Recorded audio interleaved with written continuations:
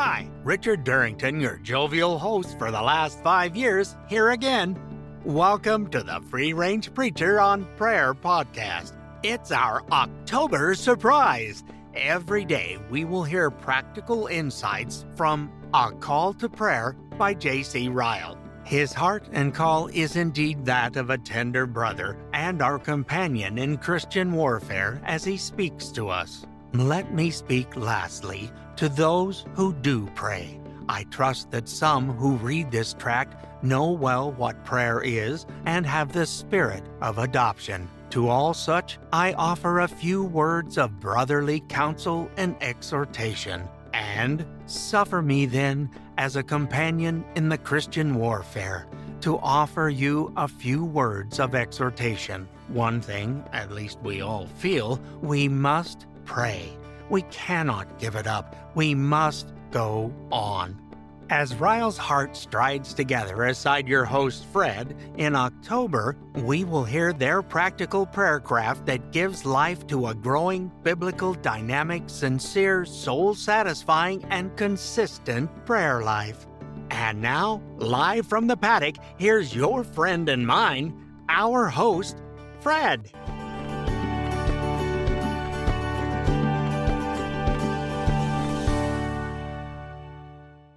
Welcome to the Free Range Preacher on Prayer podcast. My name is Fred, back in the paddock. That's our booth, and I'm the host.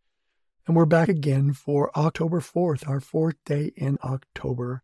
And today, in the words of Ryle, he's going to offer another of his pearls of wisdom in our exhortation to keep on praying. I'm glad you're back. I love J.C. Ryle. I love God's Word. Holy God, teach us something today. Speak to us today. Amen. J.C. Ryle then goes on in his little treatise, in his tract as he calls it. And we've heard the first part again.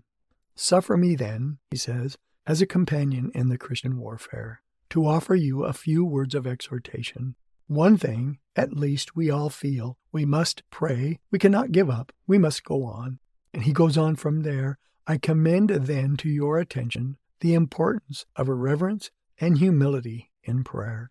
Let us never forget what we are and what a solemn thing it is to speak with God. And even as forgiven sinners, we are still humble children of God, grateful that His salvation has opened up the way of our conversation. So He's encouraging us to humility and the solemn nature of prayer. Thank you, Jesus. When I think of coming into the presence of God, I very often think of talking to my own dad, my earthly dad. He was a great dad. He was a kind person, and he wasn't overly philosophical in things, but he was always open to conversation about anything, anytime. It makes me a little bit sad that I did not, in the way of transparency, always take advantage of him and his practical wisdom. And while I could talk to him about anything, that was so very true. One thing I can assure you, and I knew his love, it was steadfast. I didn't have to worry about that, and his tenderness. But I did not talk to him like I talked to my peers. There was no way. And someone has told me in the past, that's respect, right? And I've told you in the past, and it's still true, even if a biblical standard makes you stumble in your converse with God, if it makes it hard or interferes with your prayers, set it aside until God convicts you and just keep talking to God, just the way you are right now. All that is true. It's probably not grammatical the way I said it, but it's true.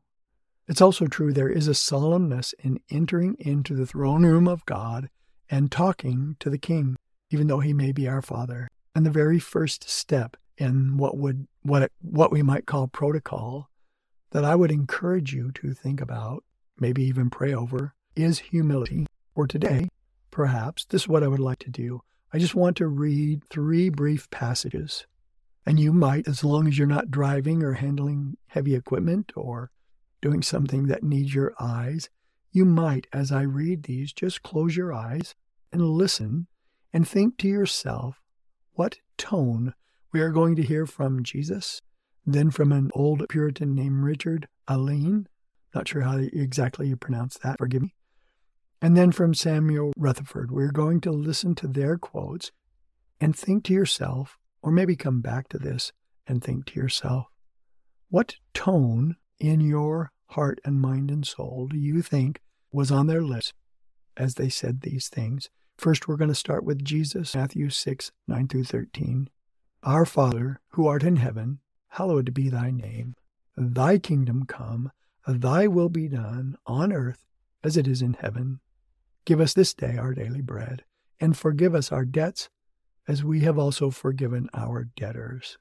And do not lead us into temptation, but deliver us from evil. For thine is the kingdom and the power and the glory forever and ever. Amen. Those are the words of Jesus. And then we want to hear from Richard Aline. I'm going to say it, Aline. And he prayed this, and I love this. Lord, let me sit down to eat with you, and I will never complain about the menu. If I have a portion from your table, however much it is, just let me hear your voice saying, I am yours, and with me are all things. I will be content with your allowance. What a sentiment. And then lastly, just 2 sentences from Samuel Rutherford. In all his troubles and his exiles, he said this to one of the people that he loved, or he wrote this, in a word, I am a fool, and he is God. I will hold my peace hereafter. And that was after learning some of the lessons that God taught him. Oh Lord, thank you for the day, and thank you for this time. As we finish up, may the humble hear this and rejoice. Amen. Thank you again for listening. In humility, I commend you to the God who loves your soul. Brethren, let's pray for one another.